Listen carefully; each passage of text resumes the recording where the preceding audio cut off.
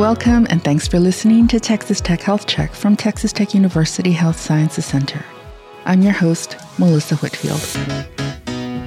We want you to get healthy and stay healthy with help from evidence-based advice from our physicians, healthcare providers, and researchers. It's been a little over 2 years since the COVID-19 pandemic was declared, and even though the hospitalization numbers for those with COVID have decreased and masking policies are being dropped, to mark the occasion, we have two guests, two pulmonologists, Dr. Victor Test and Dr. Ebtissam Islam, who describe those early days and what the first surge was like, how they persevered, and the lasting effects of COVID-19 on patients and themselves. I'd also like to mention that for his work, Dr. Test was recognized by the American Medical Association with the Medal of Valor for his work on behalf of patients and the community during the pandemic. Welcome to the podcast, Dr. Islam and Dr. Test. Dr. Islam, you've been here before. Welcome back. Thank you for having me. And Dr. Test, welcome to the podcast. Can you tell us a little bit about yourself, your expertise, and what you do at the Health Sciences Center? Well, sure. And thank you for having me. I am the Chief of Pulmonary Medicine and Critical Care here at the Health Science Center and the Director of the Medical Intensive Care Unit at University Medical Center. My primary expertise is complex pulmonary disease, including pulmonary vascular disorders, but of course, the last few years, we've spent most of our time working diligently in the Medical Intensive Care Unit, dealing with advanced respiratory failure. Dr. Islam? Yes, thank you for having me again. I always love being here. So I'm Ebtissam Islam. I am an MD, PhD. I am an associate tenured professor and associate dean of clinical medicine. I work with Dr. Test in our pulmonary critical care division. I don't have a specific expertise. I kind of do a little bit of everything, which is what I enjoy as far as taking care of the patients. Well, again, thank you for coming back and thank you for being here. Let's go back 2 years when the pandemic was declared. How did you prepare for COVID-19 and what did you expect? We'll start with Dr. Test. I don't think anyone really could have prepared completely, at least from the emotional standpoint. I was a little fortunate that through some connections with one of the societies I'm involved with, that I'd had a little bit of warning that things might be a lot rougher than we had anticipated with previous flu epidemics. And so beginning early on, myself and Dr. Islam started to develop protocols on how we were going to protect our people that worked in the intensive care unit. We started to procure PPE because early on, you recall, in New York and Seattle, there were significant shortages. So even before we had our first patient here, we started to plan and develop protocols on how we were going to take care of these folks. And not only that, and Dr. Islam went to great lengths to scour the city to get donations of personal protective equipment. I personally bought personal protective equipment. We started conserving very early, even before we had our first patient, as we tried to prepare for the onslaught of what was about to happen. The early reports were, sort of horrifying, and so we had extra incentive to move forward aggressively to try to protect our people and our patients. Dr. Islam?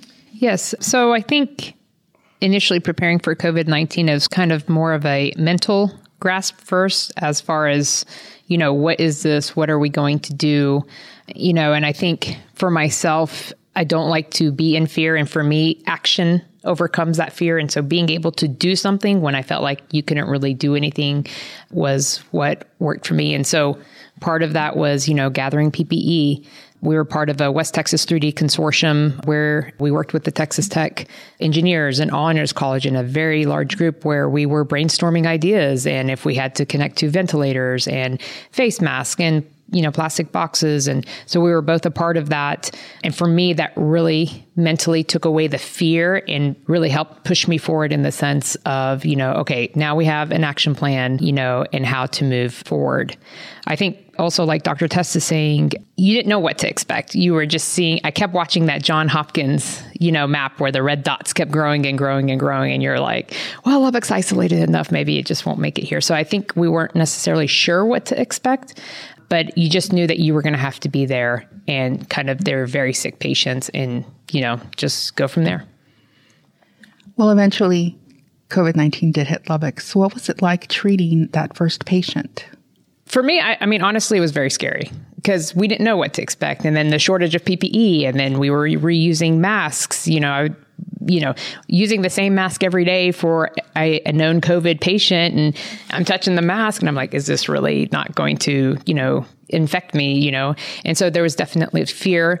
But I think, again, it's like, okay, this is what my job is. This is what we're supposed to do as physicians, is take care of other people, definitely protecting myself and my, staff and team members. That was definitely a big part of it, but it was scary at first. Now it's kind of like, it's just another thing that we treat now in our ICU. But I think those first initial weeks and months were actually very fearful. Yeah, no, I would agree. I think I was the ICU attending actually when the very first COVID patient was admitted, which was March the 8th. How rough the last 2 years have been is probably testified by the fact that I actually remember that. That patient actually did very well. But of course, we were venturing into the unknown. And to me, that was the biggest fear. I mean, sure, I was scared too. Nobody can go into that without having a realistic fear that, man, I could get this and it could, take my life. I knew 2 doctors in New York who died. I mean, that was a significant fear. But I felt like I'd done everything I could to prepare for that. And I was doing everything I could to protect my staff and the ICU staff. And so then it was, how do we best manage this problem, and focusing on that. And that has evolved considerably. And I agree, we've become so used to having severe COVID illness in our ICU that, it is something we do regularly now. So it is not a habit. I mean, it certainly changes continuously, but the immediate fear of, I'm going to get this for sure, and we don't know what's going to happen, I think has gone away. And that is good for us. Unfortunately, the patients and the families in the intensive care have a lot of that fear, and that has not gone away. If anything, it's gotten worse over time, I think. And trying to administer to them and help them is just continued to be a continual struggle. So tell me, what was it like during the first surge? Well, the first surge was particularly difficult in the sense that we really didn't have a treatment that we felt like we could use. Most viral illnesses, the treatment is supportive care. And when you have such severely ill patients who are in just every form of problem you can imagine in an intensive care unit, from kidney failure to low blood pressure to, just horrible injury to the lung to confusion, and you don't have a treatment, you're just trying to hang on until things get better. That is very difficult. And that was where we were in the first 6 to 8, 12 weeks of management of these folks. And of course, during that time, there were lots of people espousing potential therapies, which, because people were afraid. And I think that was the hardest thing about the first surge. We were also unsure then, are we going to run out of equipment? Are we going to run out of masks, or how are we going to make do? How do we reuse all of this equipment and make it safe for the patient and for us? And of course, before we were all vaccinated, there was even a greater fear of getting sick ourselves. And I think those were the hardest things. But to me, the hardest thing about the first part of the surge was not knowing, what to expect, and not having anything I could do to make the outcome different other than good supportive care.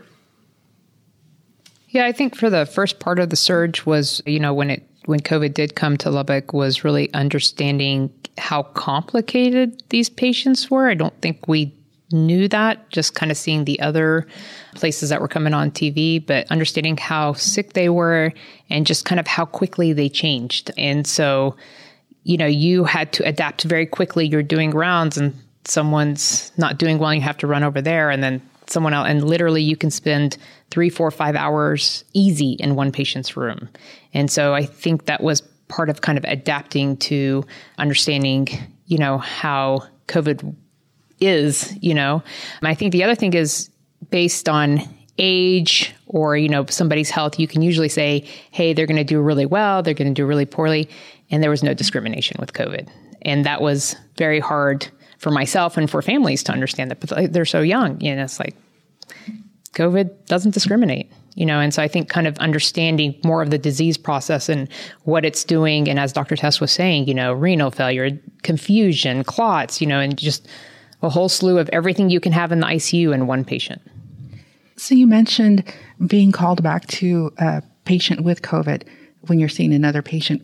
Please describe everything that you had to go through to go into that room. Oh my gosh. Okay. So most of the time we would do rounds kind of outside the rooms because at the time we were not letting our interns and students go into the rooms as far as conserving PPE and just kind of to protect them because we didn't know what the consequences were. And so at the time, when you start making rounds into the patient's rooms, so I would have a full kind of like a painter suit that had hoodies, and these I had actually bought from Walmart, and Dr. Tess provided some. So we were all kind of scrambling to get stuff. I had a hairnet or a surgical cap. I had goggles. I had my N95. I had 2 pairs of gloves that went on, and I was in scrubs every day. And so these were the things that got put on, and I made it mandatory for my team. They must put these things on before they go into the room. And so it's already hot in the rooms, and then you have kind of the negative pressure, and so that makes it super hot. And so you're sweating. It's very hot in the room, and then you're trying to care for these patients or do procedures for these patients. If your goggles fogged up, you'd have to come out, clean them, change your gloves, and so it's kind of a process. Very early on, because we didn't know who was positive and the tests were taking so long, we would have to change in between every patient. And so seeing a few patients would take hours because you're coming out, de-sterilizing, putting on new gear for the next patient because we were afraid of cross-contamination. So how were you able to find the strength and courage to continue as physicians and educators after having to go through all of that? Yeah, I mean, I don't think it was ever a question in my mind that I would not take care of COVID. I just had to, it was more of kind of like what I would do at home. So I sent my husband to a different room to sleep in. I wore my duckbill mask, but in my mind, I signed up for critical care, and I'm always a person of my actions, whatever consequences are of those actions, I follow through with them. And so I signed up to do pulmonary critical care. Nobody made me do it. Did I think I was going to face a pandemic? No, but that was part of it. And so I just knew that I had to go into work, and we are very limited faculty here too. And so abandoning ship was not even a question in my mind. And it's the right thing to do. It always comes down to, is this the right thing to do? And this is the right thing to do. And I just made sure that I protected myself and protected the people I worked with.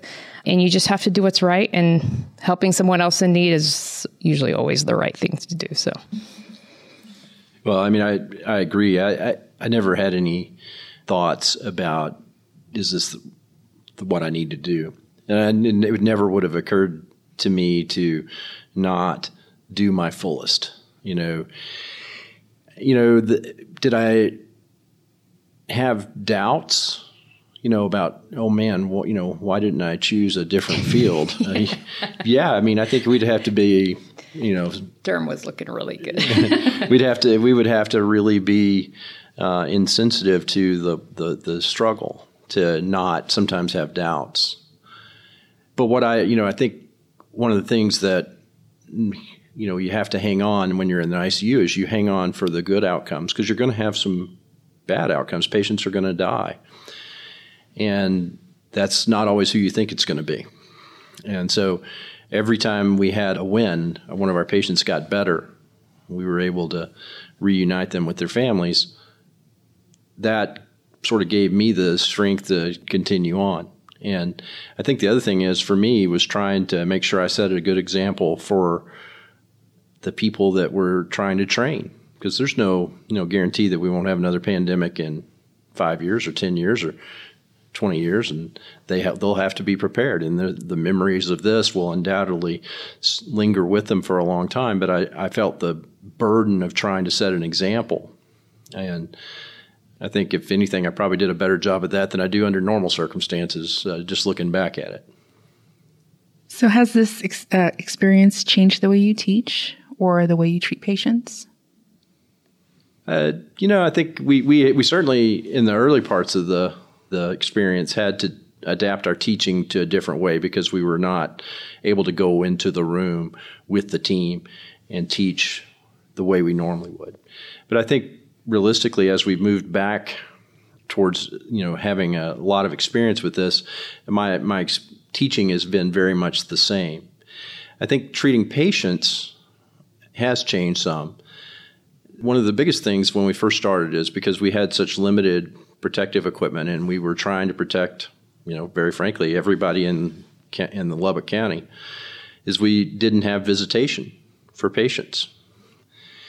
And so I've always took it upon myself to try to call patients' families when they couldn't come. But now every patient required and needed and deserved a call. And so when I think one of the most important things it did for me was emphasize how important having the family in the room with the patient was for the patient, but also for us, so that we could help them understand better what's going on. Because you can try all day long to describe to someone over the phone what's happening with their loved one in an intensive care unit, and you just can't do it.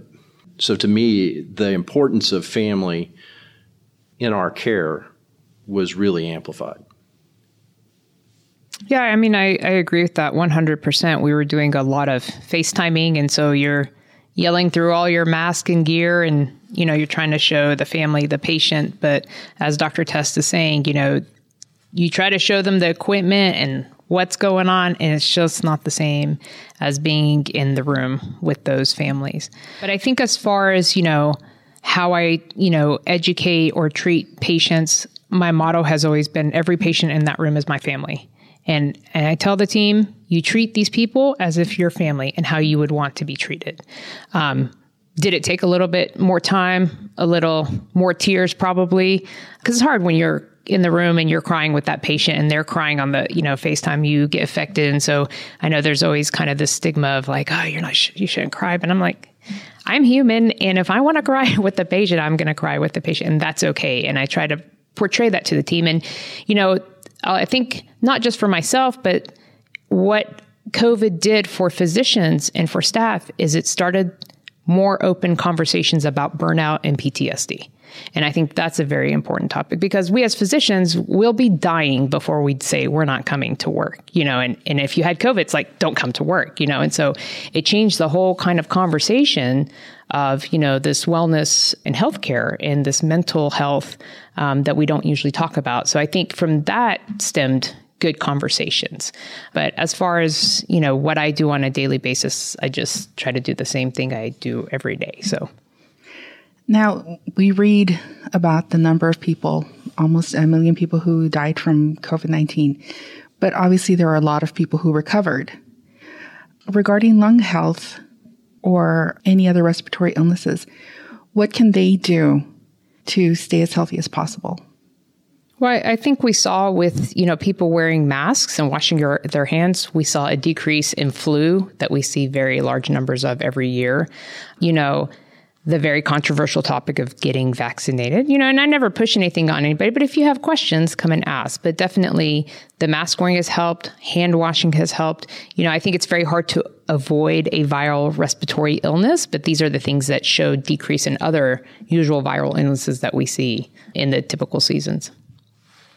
Well, I absolutely agree with that. I think patients with lung disease or immunocompromised states, on average, are more aware of their vulnerability than most people in the population. In my clinic, just like Dr. Islam's clinic, we try to make a point of going over how do you protect yourself. And, there's been in West Texas and across the country, I guess really around the globe, there's a lot of resistance to masks and mask fatigue. But one thing we certainly did see is, as she pointed out, is that we saw a dramatic decrease in flu and respiratory syncytial virus and all these other viral bugs that give us fits every fall and winter. Of course, I agree that, we would like everyone to be vaccinated and boosted, but that's just never going to be possible in where we are. But I do try to make sure that we get an opportunity to have an honest conversation about it. And I think one of the things that sometimes is not really looked in is the survivors from COVID, because people say, well, the chance of dying is 1% or whatever in the population. Well, if your loved one dies, it's 100%. Right. But we also see that even patients with really seemingly mild infection present later on with problems with memory and cognitive disorders, lung disorders, heart disease, renal failure, new onset diabetes, all probably in some way attributable to the multi-system effect of COVID, even in mild disease. And I think that understanding that better is something we're going to have to really face in the next few months or years and help patients and their families understand that better. Because again, if it sounds like 1% chance of dying sounds, doesn't sound so frightening. But like I said, every patient that dies in our unit is 100%. And we've had patients in our unit, some of whom were in vulnerable populations, some who weren't, who were the 8th, 9th, and 10th person in that family to die from COVID. And I think, in that family, it's 1,000%, right? Well, is there anything else you'd like to add? I mean, I just want to say, I always believe that, in darkness or in bad times, there is always good with that. And I think through this experience, I've met some amazing people from other campuses and other, the engineering, the honors department that I never would have met, and just to see the inherent good in people, that they came together to help when they couldn't come into the ICU to help us. And so I'm optimistic by nature. And so for me that, there's always sadness everywhere you go, but there's always hope and there's, always faith that things will be better. And, people are there to help if you just kind of ask and, work together. And I think humanity's good. Yeah. So I think certainly we saw some really good examples here in Lubbock of people pulling together. Certainly the 3D Consortium and the School of Pharmacy and nursing and everyone in the hospital, we all pulled together. I mean, the critical care unit was where the most acute and intense exposure to this is, but everyone in the hospital had to step up. And therefore, a large portion of this time, we all pulled together. Our individual needs and concerns were subservient to the greater need. And that is hope that we can do that in the future.